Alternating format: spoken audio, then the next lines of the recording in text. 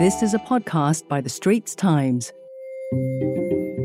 This is one of 2 podcast episodes featuring full interviews with key architects who explain how HDB designs for Singapore's public housing flats have evolved over the decades. They are linked to a special infographic by The Straits Times. You can find the link to it in our show notes. You are listening to a podcast by The Straits Times. I'm your host, Michelle Ng. We see public housing all around us. They are in older towns such as Queenstown and Toa Payoh, and in newer ones like Punggol and Bidadari. 8 in 10 Singaporeans live in HDB flats. But how have HDB blocks evolved over the decades? What has worked out and what hasn't?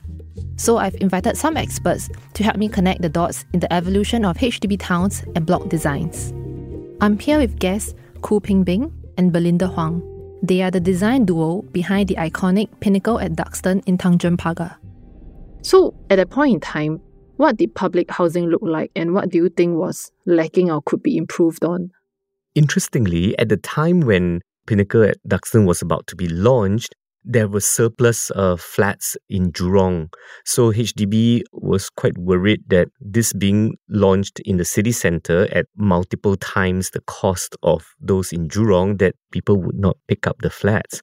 So then they had a thought about a BTO scheme for the Pinnacle at Duxton. So we were at first doing the design development, and then suddenly it turned to a BTO and maybe a phase development. And that really meant that we had to do quite a bit of extra work.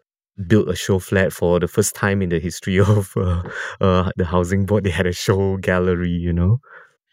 I think it's not that something was lacking.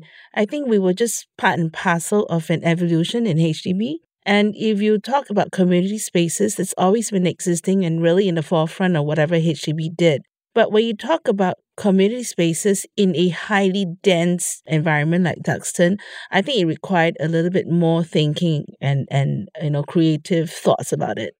One other thing we did quite differently was for typical HDB flats, you would have columns sometimes in the middle of the unit. And we thought that if we were to allow people to age in place, meaning that they can renovate their flats over time, could we not put all the structures to the edges of the building plan? And we were very fortunate that we got a lot of support from the HDB engineers at that time. And we managed to create a plan that was fully open, which meant that you could take away all the internal walls and you just have one big universal plan if, let's say, you were a single person and that's your whole flat, you know. And we thought that, wow, that was amazing. I guess we were designing for us. At that point in time, was it the norm to have structural columns in the middle of your house? Yeah. Well, it's not in the middle, but somewhere. And then there will be brick walls. I think at that moment, there'll be plans that are designed exactly for the number of rooms. And by shape of the plan, when it kinks in and out, you won't have a regular shape. But we were conscious of having a really simple form within the plan, so you could have a massive studio if you wanted to. So it was intentional in that sense. So meaning the interior walls are hackable? Yeah, Yes. they are dry walls. They are precast walls that you could take away without affecting the structure. For almost all the walls that's inside. For the room. Except for your neighbor's room. The neighbor's wall. Yeah. And I think for the toilets, you know, we also did something very interesting, which was to design the 2 toilets as if they were one. That means we had one shaft and try to make it as simple as possible to construct. And we even thought that some people might want to combine their toilets to make a very big one. And we thought that could be a possibility that we could do that. And I think having a plan that you could age in place meant that, you know, generations of people living in these flats could just transform their flats according to their needs. And I think, of course, the creation of the sky gardens on the intermediate levels and upper levels. So a Pinnacle at Duxton represented like a 50 years of journey by HDB. It's also the first time they hit 50 stories, like a super high-rise, high-density living in the middle of the city, which allowed us the opportunity to create these sky gardens. I think for the sky gardens, it had multiple functions. I think the main thing about it that we should not forget that it is public housing. So at that time, all public spaces is not just for the residents. It's like a void deck that you have in our typical HDBs today. So we had to be mindful of the security as well. So if we start bringing public spaces up to the 50th story or up to the 25th story, it was important to take that into consideration. And that's why we actually combined the entire Sky Garden into the entire strip that connected all 7 blocks together. And the good thing that came out of it is that we could also save on the M&E spaces as well. Just imagine if you build individual towers, each tower will have its own water tank, will have its own generator. But the moment we could link it together, we could put these only in 3 blocks. What it does then, it frees up more space for facilities and public use. And I think just to backtrack a little bit about the bridges. So we thought that being public housing, having very controlled budget and all this, we should do something special, but it needs to be done in a very simple way. So we thought that if you could make 7 very efficient, very highly buildable towers and then connected them with bridges, that became like just a very simple idea of putting 2 of these architectural elements together to then create something that resembled like a screen in the city, framing the city and looking very porous. And from different parts of the city, it looks very dynamic, it looks very different. And every unit inside the towers, when they look out, to be unblocked for as far as you can see. And that's why we kept arranging different ways of putting the blocks until we found this particular combination. And one more thing about the bridge is that it provides a special escape. Typical high-rise, you need to run down in case there's a fire or something like that. In this case, you can run to the sky bridges and hold up there like a place of safety, or you can like run across to the next block and continue your escape journey. So then you created multiple journeys for escape. I think psychologically that means that you're never more than 25 stories from an escape route. 12.5 stories. 25? That's right, 12 and a half stories from the escape route. So that made the bridges perform multiple functions. So sharing mechanical spaces, creating escape, having a unique identity. And I think that goes back to our original aim of making this architectural piece that would be different from all other architectural works in Singapore. But surely at such a high height, there must be some like architectural constraints or challenges to just put in a bridge there, right? Were there any of these challenges? Yeah. At first, our first original design had curved bridges. I think that after some thought... That would be nice. Yeah. But then it became straightened out. But we thought that conceptually that, whether it was curved or straightened out, it was the same concept. Functionally, it's the same kind of challenge in any other project, really. So it's something that we have to go through when we get the consultants in, the structure in, and seeing what is the most effective. The challenge is that it is public housing. So you have to make sure that you are not embellishing it too much. I think working with the engineers at that time was also very interesting, because when we worked with the engineers for the bridges, the idea to connect 2 buildings into one big building using the longest bridges to make the buildings more stable so that the movement between buildings were reduced. So then the bridges then had another function, which was to stabilize the towers, which meant that the movement joints in the bridges were much smaller.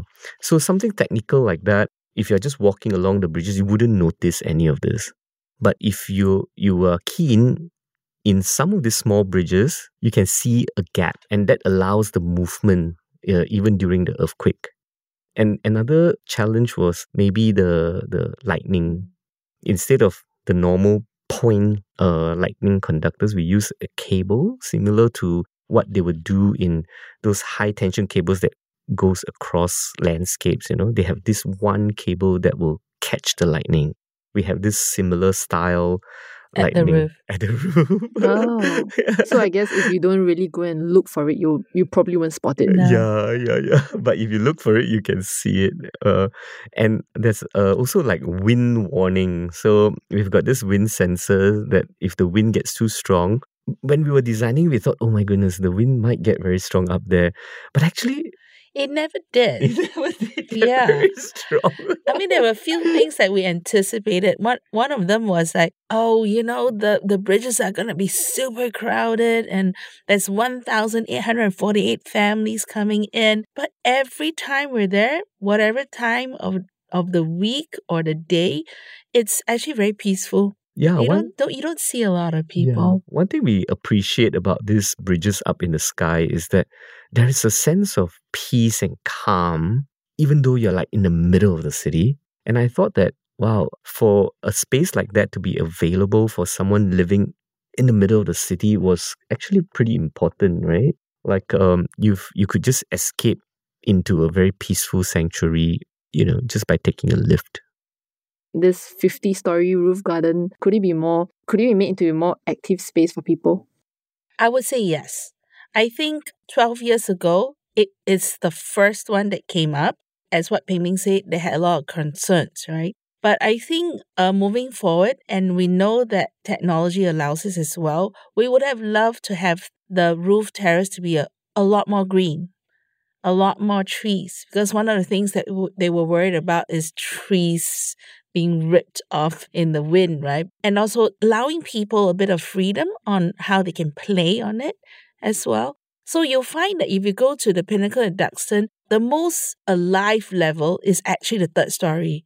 Because third story is like any void deck. The same rules, no rules, just use it, right? And so people will meet there, the pets are there, they'll eat there, lunch there, but you don't see that on the other levels. I think having spaces that are more participatory. So, if, for example, if we had, a cafe with an art space or like a learning space up there, it meant that people could hang out. And I think this whole idea of hanging out could be explored further for such spaces rather than a space for just walking and contemplation. Could it also be a space that was a bit like a living room or a dining room, similar to a lot of very popular spaces in the city where, people love to just hang out, meet a friend or do some self-study, buy some concert tickets, write a poem, something like that.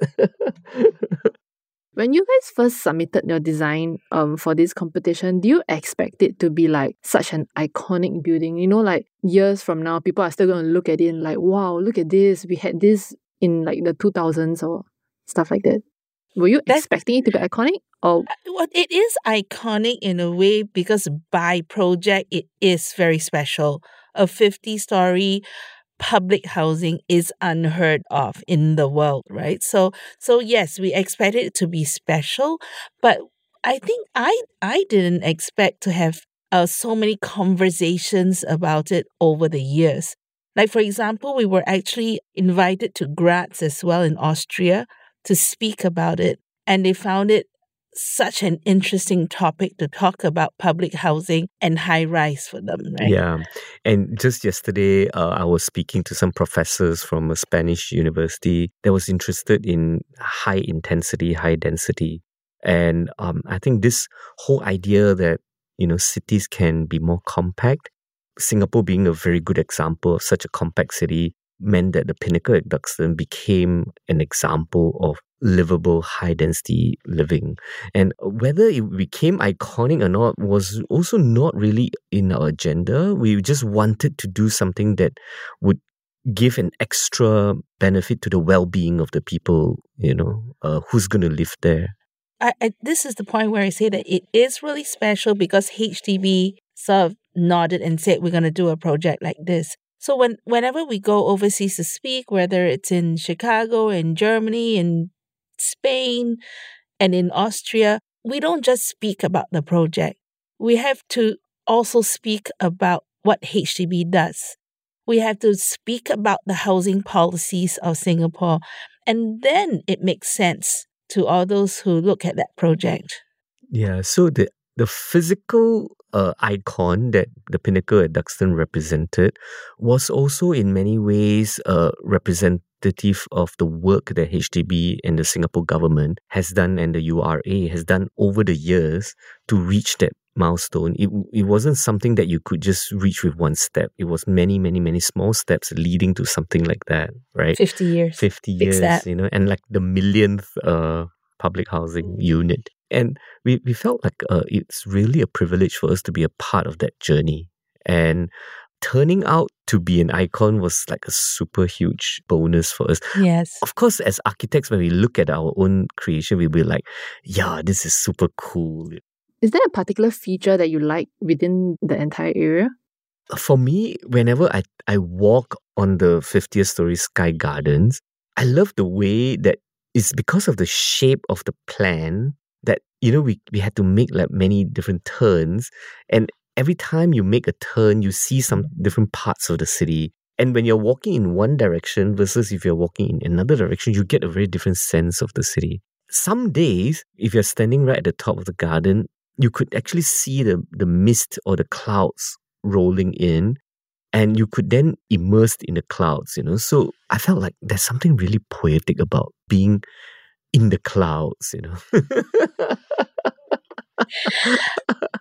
I'm actually more a people person. So it means a lot to me when I see how people enjoy the building. So even at the start, you could see the excitement. During construction, there'll be there's a social media group from the buyers talking about, oh, it's coming up now. Did you see that block is coming up? And all the excitement. And we have many friends who actually bought into these units as well. And one of them will have also like a community that's built up. And they even have a nickname. It's actually called Duxty. Duxty. Yeah. Oh. And I mean, all this it indicates that, people love being there. So they do flourish. I think that's really satisfying for me as an architect to see. Yeah. We met a couple whose the wife gave up her job to start something in the food court or something like that, right? So being able to live there, work there, start a family there. And for our friend, they were so sad when the family outgrew the unit and they had to move, that, they had this big party and like it was very like emotional. And so we felt like, as architects, these were like moments, where you become part of the life of a people. And we created a space that people lived out their dreams and their desires and their ambitions in this whole complex. And it became more like a living village, more alive just because of the way people live there. And we thought that that's also like a huge blessing for the two of us. Yeah, that's right. But the interesting thing, if you look from the sky, the Pinnacle at Duxton is also in the shape of a question mark. Oh, is it? What does that mean? What are we questioning? Like, who am I? Where am I going?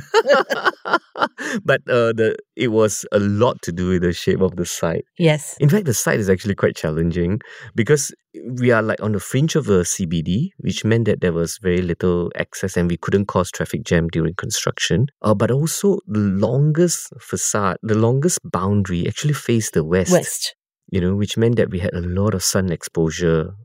In Singapore, we try to avoid the western sun, where you have the longest solar exposure. So we try to turn all the blocks as much as possible away from the western orientation.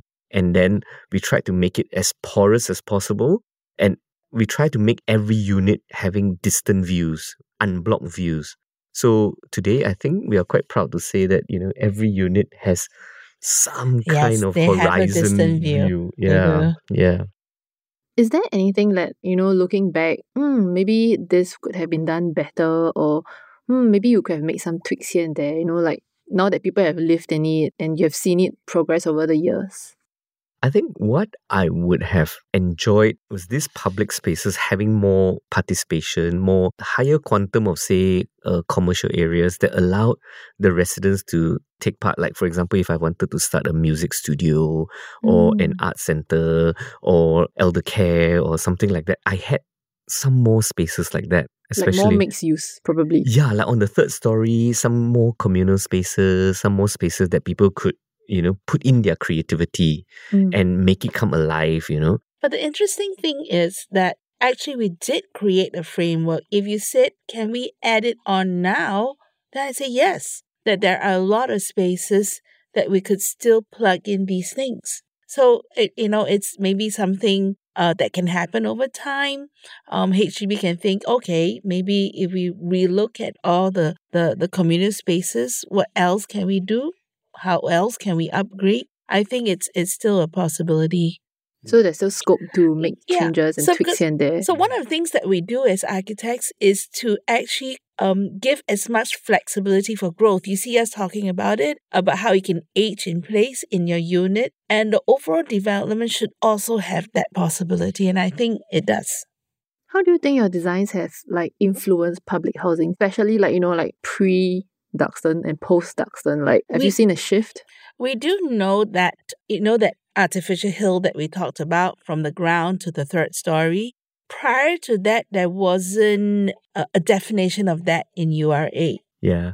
And I think this whole idea of sky gardens also took off in a very big way post Pinnacle Duxton. So all the sky gardens you see in the new development, so sky garden definition by URA also came after that. I think the Pinnacle Duxton broke some of these sort of barriers that then allowed it to be observed and then to be evolved into sort of new typologies. And I think the whole Dawson area, they have buildings like with sky gardens and all that. That came shortly after the Pinnacle Duxton. But the density never quite reached this level. And I think that's simply because the Pinnacle Duxton is located in somewhere with high density. And I feel like maybe Singapore is ready for another such a high density project, like a public housing project soon. It would be a very big project. It'd be huge. It'd be huge, bigger now than then. And just now you mentioned that lots of people overseas are also interested in Pinnacle even today. What is intriguing from an outsider point of view? Because as Singaporeans, we see all the time, we might not think so much about it, but from an outside perspective, what do they find it interesting? The fact that, if you look at overseas or you look at the UK, whenever you talk about council housing, right, that's a lot of problems. A lot of social problems actually happen at the council housings. And the other thing is when they hear that kind of density, it's unimaginable. We actually presented to a group of friends in New Haven, Connecticut. And this is the kind of comments that come, oh my goodness, it must be so horrible. 1,480 homes. I don't think I can stay there. But then we start showing them the photographs and the images and what it really feels like. Or when we bring people around to visit, I think it's a huge eye-opener for them. For me, I think one of the interesting things is we will tell people at this density, first of all, we will tell them that, if every city in the world were to be like Singapore, we would only need 1,000 such cities. Because technically we can design it for 7.5 million, no problem. And if we had 1,000 of that, is 7.5 billion, which is like the world's population. And we would only need the land area of, say, Texas or twice like France or something like that, or twice of Italy and Japan. And that's a very small land area, which made people think very differently about cities and how much land area you can consume. Then we start to say that, well, if everyone lived in a building like the Pinnacle at Duxton, then the whole world could shift into... We went to Frankfurt and we said that the whole world could shift into the state of Hesse where Frankfurt was located. Oh no, you were in Chicago and you told, the whole of America can just move to Florida. I don't think they were very amused. Yeah. But if you take Singapore, for example, you could just build a very, very skinny building on top of the MRT track. That means every single building like the Pinnacle at Duxton at 50 stories with Sky Gardens, you go downstairs, you take the MRT to the next part of town, and that's all you need. To house Singapore. To house whole Singapore. And that's all you need, to house the entire Singapore, and the rest can be jungle and shopping malls. So when we actually brought that to the Venice Biennale as well, and we basically showcase a sliver of Singapore, the entire stretch of Singapore, to show we're 70% still green. I mean, if you only hang out in Orchard Road, then it's going to feel built up, right? But we're not that dense. When you guys look at Pinnacle now, what comes to mind? You know when friends and family say, "Hey, that's the building you designed." How do you feel about it, and what sort of reflections do you have? We feel really blessed, and that opportunity has opened a lot of other opportunities for us. And I think for me, it's gratefulness. Yeah, I think for me, I just thank God that, we were able to even have the opportunity to do this. And I thought, thank God that we pulled it off. How long do you hope the building will stand for? Because, everyone knows that HDB is on 99-year lease, right? I hope at least for the next 99 years. Well, that's an interesting question, because if you want to talk about sustainability, right, then really you have to look at how we look at old buildings, how you can do adaptive reuse maybe. So that would be part and parcel of that sustainability conversation. I think the way Pinnacle at Duxton has been built, it could last for a long, long time. In the world today, we have buildings that are, thousands of years old as well. Hundreds of years, thousands of years. Yep. So think about the carbon that's in there now. So certainly moving forward, the practice would be to keep more of it's. Like we are now custodians of carbon that has been used to build our cities. What do we do with this carbon instead of just putting it out in the air or putting it into landfills or something like that? Could we think about keeping them for as long as possible and then maybe adding on to it? So maybe the Pinnacle at Duxton could have a second life or a third life. It doesn't have to stay looking like that, but that is something to think about. Thank you. Thank you. Well, that's a wrap for this podcast by The Straits Times. I'm your host, Michelle Ng. If you resonate with the points raised, do share this podcast episode with your friends and family. If you'd like to read more of my articles on housing data and trends in Singapore, there is a link in the podcast text description below. Thanks for listening. This is one of 2 podcast episodes featuring full interviews with key architects who explain how HDB designs for Singapore's public housing flats have evolved over the decades. They are linked to a special infographic by The Straits Times. You can find the link to it in our show notes. That was a podcast by The Straits Times. Send your feedback to podcast@sph.com.sg. Find us on Apple, Spotify, Google Podcasts, or via the Google Voice Assistant and Amazon Alexa-enabled devices. For more podcasts by The Straits Times, The Business Times, and Money FM 89.3, you can also download the Audio by SPH app. That's AWEDIO.